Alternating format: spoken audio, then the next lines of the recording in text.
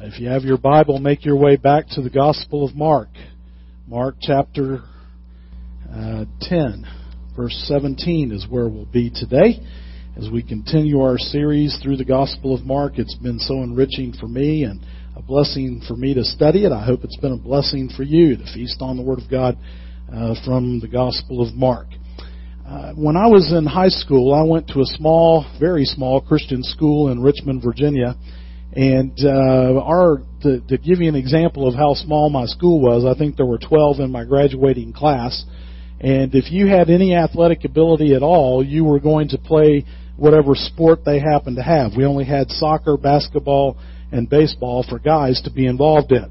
And in my junior and senior year of high school, I think it's safe to say that I was the best baseball player that our little school had on their baseball team.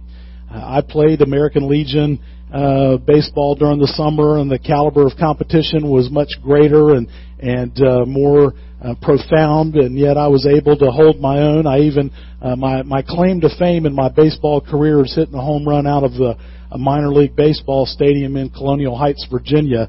And I remember hitting this line drive, and it was headed down the left field line, and I could picture Harry Carey going, "It might be, it could be, it is." And I remember my coach at first base just waving his arms like, "This park is too big, get running." And I just stood there and watched it go. And thankfully I was right and he was wrong. And of course, if it had fallen short, I'd have been the one standing there looking stupid with a very long single. And but I loved baseball. I wanted to make a career of it. And one day I had heard that the Cincinnati Reds were going to hold a tryout camp in Richmond. And so I decided I had nothing to lose and everything to gain. And so I went to the Cincinnati Reds tryout camp. And I thought I was a pretty good player until I showed up to that training camp and I saw guys who were playing in college. I was probably a high school junior that year. And these guys, their skill level was way, way better than mine. And I wasn't very long into that tryout that day that I thought, well, I'm not going to be getting a contract from the Cincinnati Reds this afternoon, I can tell you that. And, these guys were really good. And when we define as humans what's good, it's pretty subjective, isn't it? I mean, it's kind of like beauty. You know, they say beauty is in the eye of the beholder. And when we say, something is good or we talk about goodness that we humans have, it really is subjective. Oftentimes when we go to a funeral or to a visitation at a funeral, they'll say things like, well, he was a very good man or she was a very good woman. And we don't express it, but instantly what we know and understand in our vernacular is that compared to a lot of other people that we know, this person who passed is a good person because we're comparing them to all of the not so good people that we've come across in life, right? And we don't express it that way. But this attitude of defining goodness creeps into our thoughts when it comes to pleasing God. Twice in the book of Psalms, in Psalm chapter 14, verses 1 through 3, and also in Psalm 53, 1 through 3, the Scripture tells us that there is none who does good, no, not one. The Apostle Paul quoted this passage of Scripture in Romans chapter 3, verses 9 through 12, to emphasize that we're all sinners before a holy and righteous God. Now, in our study today, through the Gospel of Mark, we're going to see a man who believed that he had enough goodness within himself to please God. And yet Jesus called this young man to risk everything that he had in order to have salvation. And so I'm calling this message, The Risks of Salvation, and our text is going to highlight for us two insights that reveal the risks of salvation as we think about this today. Now, on the back of your prayer sheet, there's a study guide, and I want to encourage you to follow along. And the first insight that we see is that we need to ask the right questions. We need to ask the right questions. Look back at your copy of the Word of God to verse number 17. Now, as he was going out, now this is talking about Jesus. Earlier in verse number 10, we see that he is in a house with his disciples, and he's teaching them back in verse number 10, and so he's going out of the house. He's headed to Jerusalem, we learn later in the chapter, and he's going to Jerusalem to lay down his life. So he leaves the house, and as he's going down the road, this person comes running to him and kneels to him before him and asks him, "Good teacher, what shall I do that I may inherit eternal life?" And so Jesus said to him, "Why do you call me good? No one is good but one, that is God. You know the commandments. Do not commit adultery. Do not steal, or do not murder. Do not steal. Do not bear false witness. Do not defraud. Honor your father and mother." And he answered and said to him, "Teacher, all these things I've kept from my youth." This young man comes, and he obviously has great reverence for who Jesus is. He comes and kneels before him as he's described. He's wealthy. He's influential. The Gospel of Luke tells us that he's a ruler among the people. He's a leader. So this man had class and stamina, and yet he humbles himself and he kneels before the Lord Jesus, and he addresses him in a way that was uncommon by calling him good teacher. You see, the Jews would not refer to anyone as good. They only referred to God as being good. And yet this man indicated that he viewed eternal life as something that he could inherit, or something that he could achieve by doing good. Now, because he was young, he probably received his wealth through an inheritance. Maybe it came from his parents. There's no doubt in my mind that he was not a millionaire because he developed some app for a smartphone. I can say that with confidence because smartphones hadn't been invented yet. And so he got his money, his resources, probably through an inheritance. And it made sense to him and his way of thinking that if I can inherit wealth here, I can somehow do something to inherit eternal life. Now, his question is in direct contrast to what we saw last week back in verse 15, where Jesus was talking about the little children and blessing them and saying, "Let the little children come to me and do not forbid them, for as such is the kingdom of God. Assuredly, I say to you, whoever does not receive the kingdom of God as a little child will by no means enter it." So you've got this man saying, "What do I need to do to inherit eternal life?" And Jesus has already said, you can't do it unless you become dependent like a little child. That was the lesson from last week, that we have to be completely dependent on God for our salvation. And so down in verse 18, Jesus challenges his faulty perception and his subjectiveness as to what is good and how we measure what's good as humans by asking his own question, "Why do you call me good?" Good teacher was extravagant language because only God was considered to be good. And so what Jesus was saying is, do you realize that you're calling me God? Do you understand that I really am God? That was why he asked this question. Jesus was highlighting his shallow use of the word to get him to think about the fact that I am God. No one is good, absolutely perfect, except God alone. He is the source and standard of what it means to be good. And so when we say that somebody is good, we have to look at that in light of who God really is. How does he stack up and compare to Jesus Christ? Because Jesus Christ truly is good. Amen? Are we in a Baptist church? Okay, thank you. I just checking to make sure you guys are awake. Because Jesus Christ is the one who's good. He defines what's good. And so he's questioning this man. And then he answers this question down in verse number 19. Well, you know the commandments. Do not commit adultery. Do not murder. Do not steal. Do not bear false witness. Do not defraud. Honor your father and mother. Jesus asked him these questions, and it's interesting that Jesus gives, he starts with the second table of the Ten Commandments.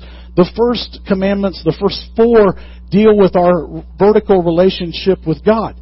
And yet Jesus starts with the last group of commandments that deal with our relationships with one another, because those are a good way to determine whether we're keeping the first four in how we treat one another. And so Jesus starts with that, and he also gives these commandments in an unusual order. Jesus gives him these commandments in order of number 6, 7, 8, 9, and then he goes back to number 5 by saying, honor your father and mother. Now, the command, do not defraud, Jesus was substituting for the commandment number 10, which is do not covet. because defrauding is a concrete example of covetousness, and it was a special temptation for the rich, because the rich in the first century typically abused and exploited the poor beneath them and took advantage of them with their resources. And so Jesus is limiting his questioning of the man to kind of see where he's at. And this guy goes to ask another question, and it brings us to the second thing we have to understand. We need to have the right self-understanding. And so this man says to Jesus, and notice when he first kneels before Jesus, he calls him good teacher. And then in response to Jesus' questioning in verse 20, he drops the term good, doesn't he? And he just calls him teacher. He says, teacher, I've kept all of these things from my youth. This man's reply shows that he sincerely believed that he'd kept these commandments since he was a young boy. Now, in the Jewish culture, at the age of 12, when a boy becomes a man, they have what's called a bar mitzvah to signify the fact that they are becoming a man. That means that they are taking personal responsibility for the law. By partaking in a bar mitzvah, you become a son of the law. And so that's when he would take on the role of being a man and keeping the religious commandments and the religious expectations of his day.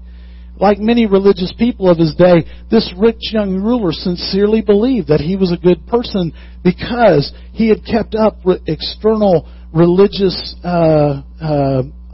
responsibilities. And yet Jesus comes along and focuses on the condition of men's hearts. Maybe this young man was not around when he heard, or when Jesus was preaching the Sermon on the Mount in Matthew 5, 6 and 7, where he equated adultery with lust. He would say, you've heard that it has been said not to commit adultery, but I say to you, if you look at a woman and lust after her, you've committed adultery in your heart with her. You've heard that it has been said not to murder, but I say to you, if you have anger with your brother without cause, it's like you've murdered him in your heart already. So Jesus is more interested in the condition of our hearts, not on the condition of the outside external things that we do that make us appear good. There's another man in Scripture who was insecure about his future, and just like this rich young ruler who felt like he had it all together, except he was wondering what was lacking in his life to have eternal life. There's a man in the book of Acts who is known as the Philippian jailer. You recall the story of how Paul and Silas were passing through Philippi, and there was a young girl there who was demon-possessed, and she was following them around day after day, saying, these men are servants of the Most High God. And the Bible tells us that Paul got annoyed, and he turned around and he cast the demons out of this young girl. And the Bible tells us that the people who owned her, she was a slave, and the people who owned her used her to tell fortunes, and they received their income from exploiting this slave girl who was demon-possessed. And since she didn't have the demon anymore, she couldn't tell fortunes. And so they got mad, and they drug Paul and Silas to the magistrates and said, these men are troubling our community, and they've taken away our source of income. And the magistrates commanded that they be beaten with rods. And so they stripped off their clothes and started beating them. And then they were thrown into the jail, and the Philippian jailer put them in stocks. Now, can you imagine being with your back laid open by the rods that you had applied to it, people beating you unmercifully, and then you're thrown into a dark dungeon, your feet are put in stocks. You know how hard it is to sit with your feet in stocks and you can't lean on your back because it hurts so much? And yet the Bible tells us that in the midst of all of that, Paul and Silas at midnight were singing and offering praise to God. And in their worship of God, God did something miraculous, and an earthquake came, and it shook the doors of the prison, and the foundations were broken, and the doors came open, and all the prisoners' chains fell off. And in that culture, a jailer who let prisoners escape was going to pay for that crime with his life. And so he's standing in the doorway, and Paul could see him from inside the dungeon, and he's about to plunge a sword into his chest. And Paul says, whoa, whoa, whoa, whoa, hey, stop. We're all here. Don't do yourself any harm. Now, this jailer could not comprehend that the prisoners wouldn't have run off. I mean, he saw the condition of the jail. It was hard for him to comprehend. And so he asked this question of the Apostle Paul, "Sirs, what must I do to be saved?" It's a good question.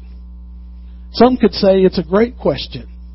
And yet he thought he had to do something to avoid the death penalty. And yet Paul gives a great answer. And obviously this man is ignorant, because the best question is, what has God already done so that I can be saved? And so Paul tells him, believe on the Lord Jesus Christ and you will be saved, you and your entire household. And the Bible tells us that he took Paul and Silas and he tended to their wounds and he brought them to his house. And then him and his whole family got saved and baptized that night, because it was what God had done on his behalf, not anything this man had done.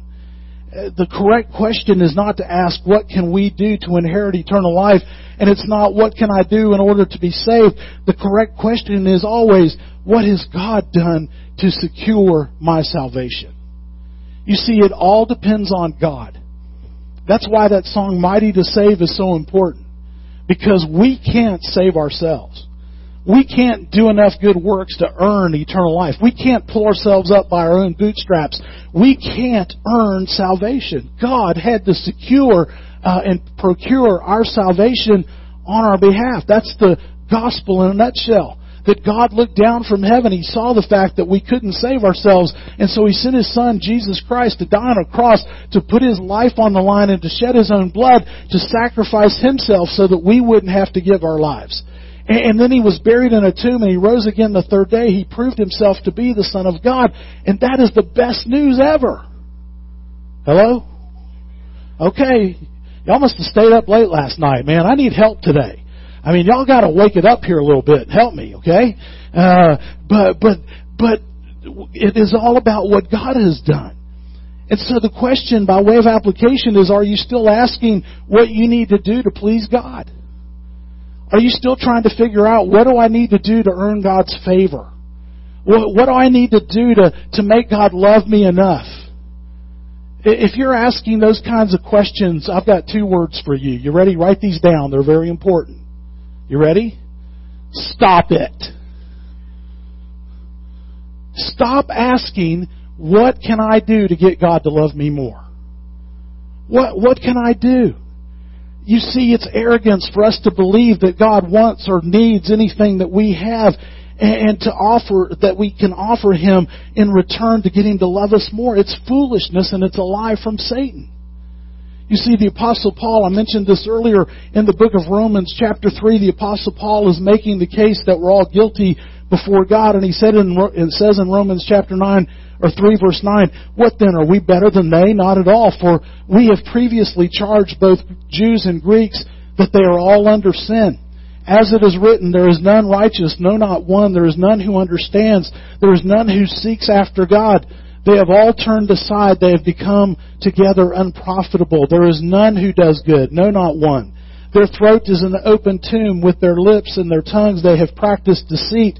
The poison of asps is in their lips, whose mouth is full of cursing and bitterness. Their feet are swift to shed innocent blood. Destruction and misery are in their ways, and the way of peace they have not known. There is no fear of God in their eyes." And he says, "Now we know that whatever the law says, it says to those who are under the law, that every mouth may be stopped and that the world may become guilty before God. There is therefore by the deeds of the law no flesh will be justified in His sight, for the law is the knowledge of sin. But now the righteousness of God apart from the law is revealed, being witnessed by the law of the prophets, even the righteousness of God through faith in Jesus Christ, to all and on all who believe. For there is no difference, for all have sinned and fall short of the glory of God." We quote Romans 3:23, and we need to understand that the word all means what, class? All. It means we are all guilty before God. There is none of us who is good.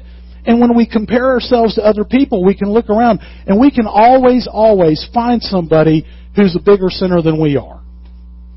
Right?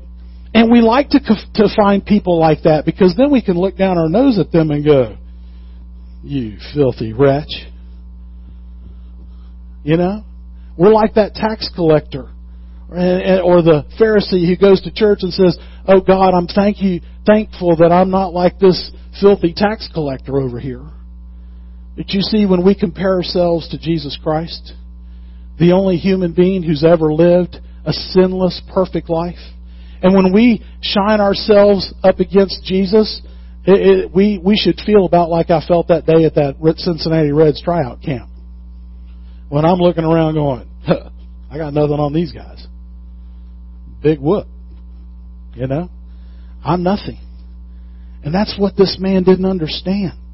But we cannot earn God's favor. We have no resources. And so we have to ask the right question.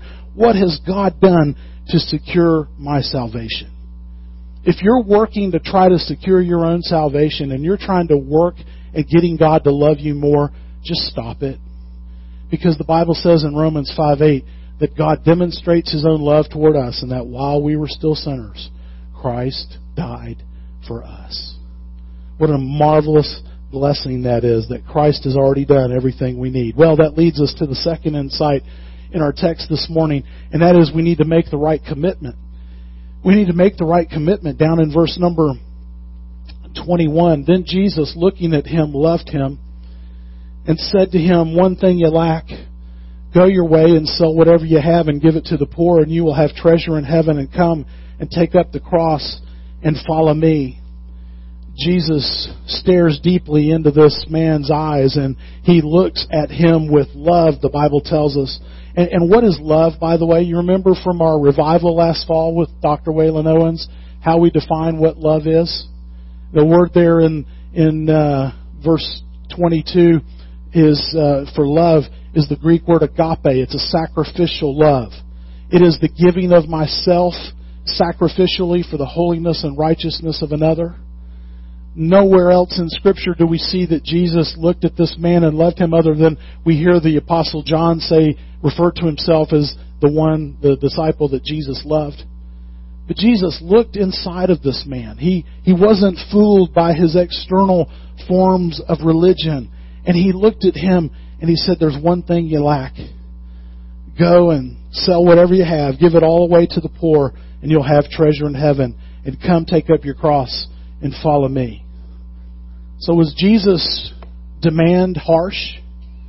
Was he saying you can't have wealth? Was he saying to this man, you've got to buy your way into heaven? Absolutely not. Because Jesus looked deep inside of this man and he loved him. He was drawn to him, and in the tenderest of tone, Jesus meant every syllable of what he said. If you want to have eternal life, you need to come to me on my terms, and you need to trust in me, not in your resources. You see, Jesus knew, in spite of this man's external religious piety, that materialism had occupied the place of God in his life. And that because he lived in a constant state of breaking the first commandment, which says, you shall have no other gods before me. And so what Jesus was doing was testing to see whether this rich young ruler was going to trust in his riches or trust in God, specifically in Jesus Christ. Was Jesus' demand harsh? I mean, what if Jesus Christ spoke to you in a worship service some Sunday, and I hope He does speak to you someday, and He says to you, I want you to sell everything you have, and I want you to follow me to the foreign mission field. Would you do it? Would you follow Him? Would you say, Lord, I can't wait to have a yard sale tomorrow and sell everything I've got? And some of you are rummaging through your house and all the stuff that you have, and you're thinking, well, I wonder if He means that. Or He's talking about the car in my garage, whatever. But Jesus was testing him. You see, this is not general advice for all believers. It was appropriate in this instance, but you've got to know when you come to Jesus Christ, you have to be willing to put away every god that is more important to you than Jesus. You have to be willing to put away positions and possessions and power and persons and passions that you have, and you can never allow them to take the place of God in your life. Jesus wasn't preaching and making a case for universal asceticism where we give up all of our wealth and we become monks and have nothing and deny ourselves of everything. The Old Testament holds up some rich, godly men like Abraham and Boaz and Job as examples of how rich people can follow God by faith and how they can use their resources. for the kingdom of God. Tertullian, one of the apostolic fathers, said that we should not refuse the blessings that God has poured out upon us. If God has given us much, it's because of His goodness, and we have a right to enjoy it, but God expects us to use those resources for His kingdom and for His glory. Jesus wasn't commending poverty or saying you have to be poor in order to be a follower of Jesus Christ, because having wealth and being rich doesn't make you covetous. It doesn't make you greedy. I've met a lot of poor people who are just as greedy. And they're angry about what they don't have. And they're unhappy about their lack of resources. And George MacDonald said it's not the rich man who only is under the dominion of things. They too are slaves who, having no money, are unhappy for the lack of it. The money that one has and the money the other would have is in each the cause of an eternal stupidity. Isn't that interesting? And we see this in our society with gambling and playing the lottery. Well, you never know unless you play. Let me tell you something, man. I'll never play the lottery and I'll never gamble, because you know why? I might as well flush the money I'm using for that down the toilet, because there is no way on God's green earth He's ever going to let me win anything at that. Can you imagine the preacher won $40 million in the West Virginia lottery? I intend to tithe and give $4 million of it to Moundsville Baptist Church. It's never going to happen, because I'm never going to buy a ticket. Because I understand that I'm not going to have possessions. Wealth can be spiritually beneficial. Every church that our little church plant had in New Hampshire was bought and paid for by a wealthy friend of mine in North Carolina. He would call me up and he'd say, Brother Ralph, I sold some more property and I need to send you some money for you to use for God's work up there in New Hampshire. New Hampster. And we bought chairs because we needed chairs, and it was bought and paid for because God had poured out His blessings upon my friend. You see, 1 Timothy 6:10 is very instructive to us, because it says the love of money is a root of all kinds of evil. Not money. Money is an inanimate object. And as Jesus looked at this man, He said, you have made financial resources your source of security, and you've got to get rid of that, because I'm going to call you to follow me. And radically follow me means you're going to have to depend on me for everything. And the poor man looked at this. Look at verse 22. And notice what Jesus says. You're to take up the cross and follow me. We don't understand the scandal in our modern 21st century mindset of the scandal of the cross. But let me tell you, to tell a Jew in the first century that they've got to give everything up and they've got to take up a cross and follow you, that was the most scandalous thing ever. Because it was reserved, it was a form of execution that was reserved for the worst that society had. The Romans wouldn't even do it on their own citizens. It was so bad. And it was an instrument of torture and intimidation. And Jesus is quite literally saying, are you willing to lay down everything and take up a cross and follow me? And his face fell. The word there, the phrase that he was sad at this, means that the clouds of sadness rolled in like a thunderstorm rolls in. I was sitting out on my back porch yesterday, and you could see the storm coming. And that's what was going on in this man's countenance. His face fell, and he went away sorrowful because he had great possessions. You see, we heard from Jesus from his own lips a few weeks ago in Mark 8:36. What will it profit a man if he gains the whole world and loses his own soul? You see, this man needed to become vulnerable like a child. Jesus had just finished teaching them, unless you become like a little child, you're not going to enter the kingdom of God. Isn't it ironic how the kingdom of God works? That the children in the former passage of Scripture that we studied last week are said to not lack anything, and they have all of the kingdom of God at their disposal. And here's a man who had everything, and yet Jesus says you're still lacking something. You have to get rid of what's standing between me and you and follow me. You see, Jesus was offering himself as a substitute for this man's possessions. And he had to stand there and he had to weigh, do I love Jesus or do I love what I have? And he walked away. He made the wrong commitment. Now, in my pocket here this morning, what is this? It's a $1 bill. I wish it was 1,000. I wish I had $1,000 to say here. But this dollar bill belongs to the first person who will come up here and get it from me. Anybody who wants to have it can come have it. What if it was a $10 bill? What if it was a $1,000 bill? How come nobody's moving? What's the problem? It's because y'all all have your own dollars, don't you? You don't want to come get it from the preacher, even though he's just said, I'm standing in a pulpit. Am I lying or not? Would I give it away? You want to come find out? Ellie, come here. Come here, Ellie. Come here, sweetheart. Come here. Come here. Come right up here. Can I pick you up? Oh. Here. Did you do anything to earn that? Did you come mow my grass to get that dollar? Are you going to come mow my grass this afternoon? No, you're not, are you? You can go back to your seat. Thank you. What is that? That's faith. You see, it's being willing to say to God, I'm not going to bring my own dollar. The reason that is so hard, and I have done that so many times with people, and it is so hard for adults to reach out across my desk and take a dollar bill because they have their own dollar. And they don't want to be indebted to me for anything. And yet that dollar bill represents the keys to the kingdom of God, and it represents all of the riches of glory, and it represents eternal life that we have to be willing to receive like a little child.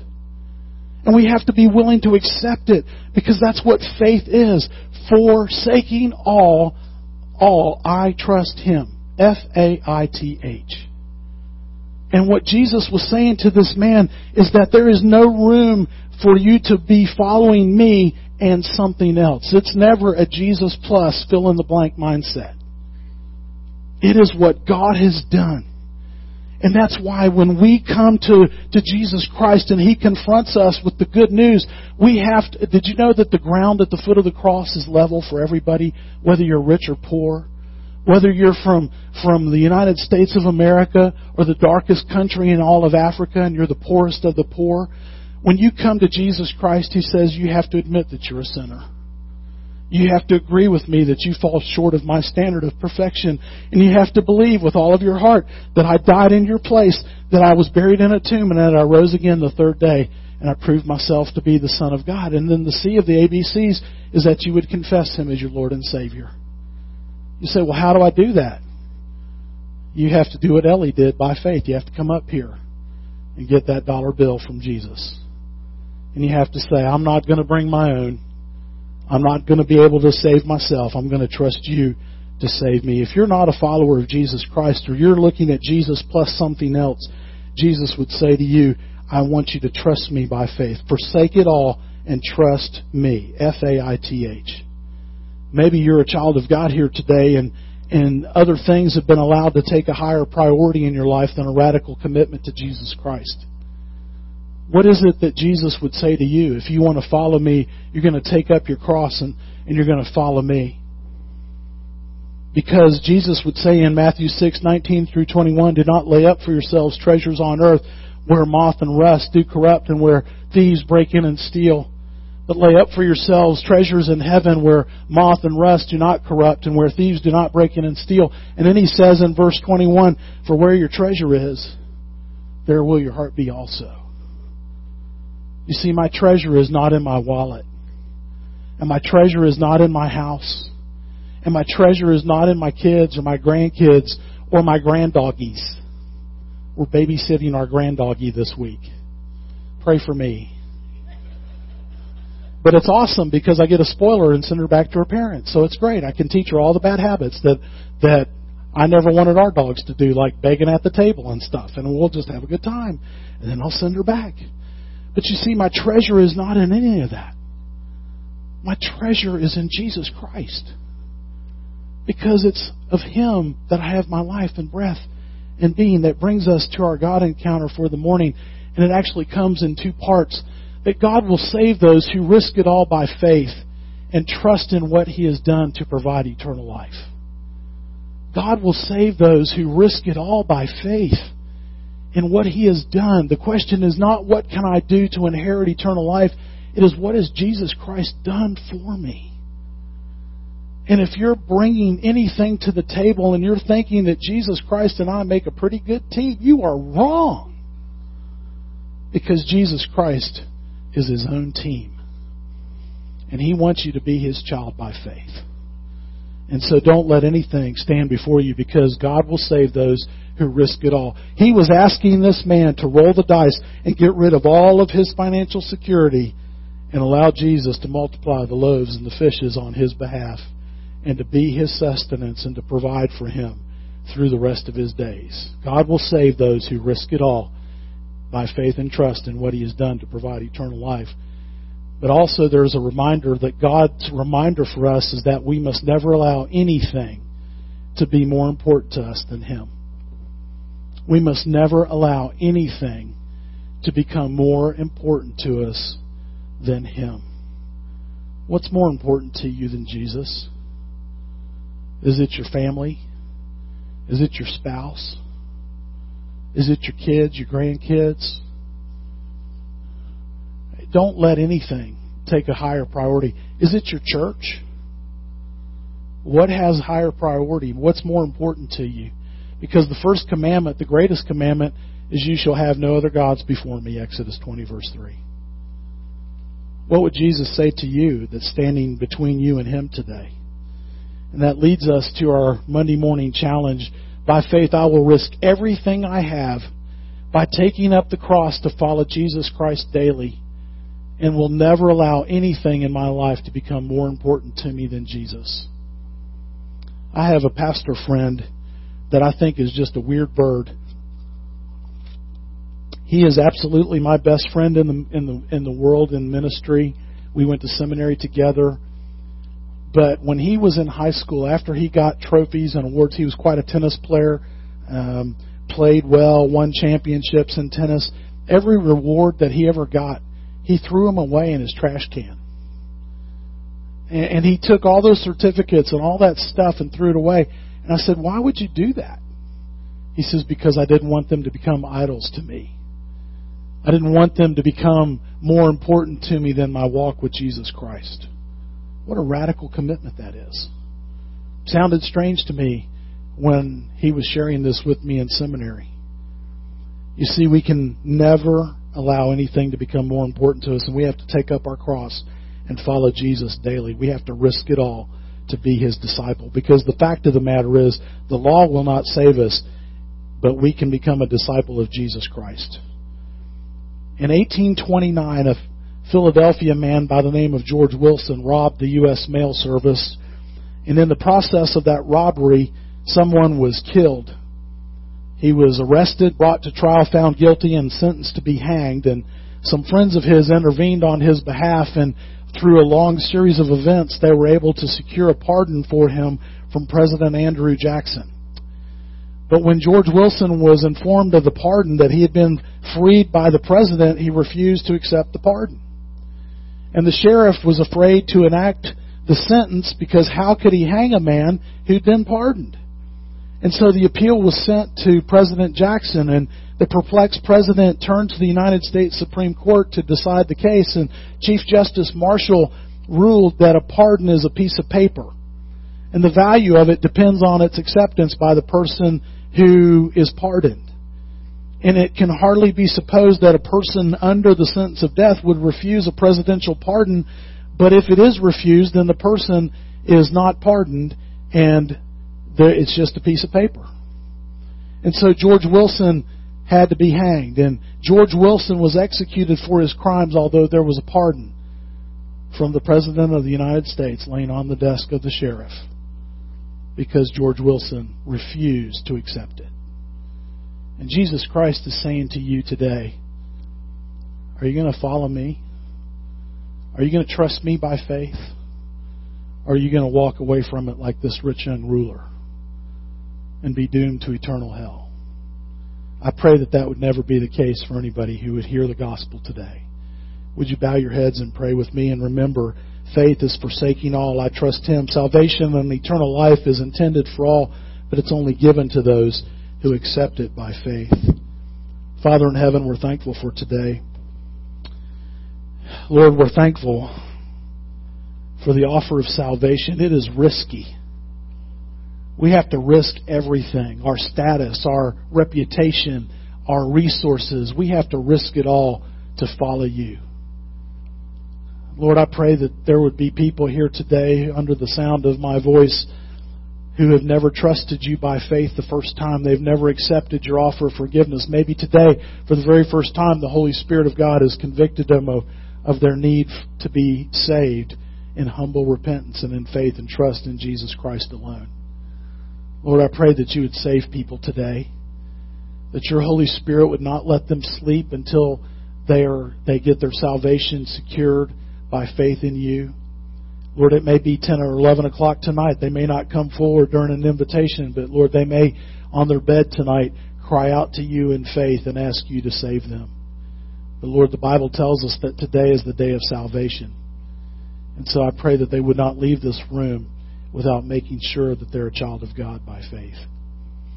Lord, I pray for those of us who are believers today who have our priorities out of whack, who've allowed other things to take a higher priority in our lives that are standing between us and an intimate walk with Jesus Christ. Lord, I pray that we would forsake all of that stuff that stands in the way of intimate communion and fellowship with you.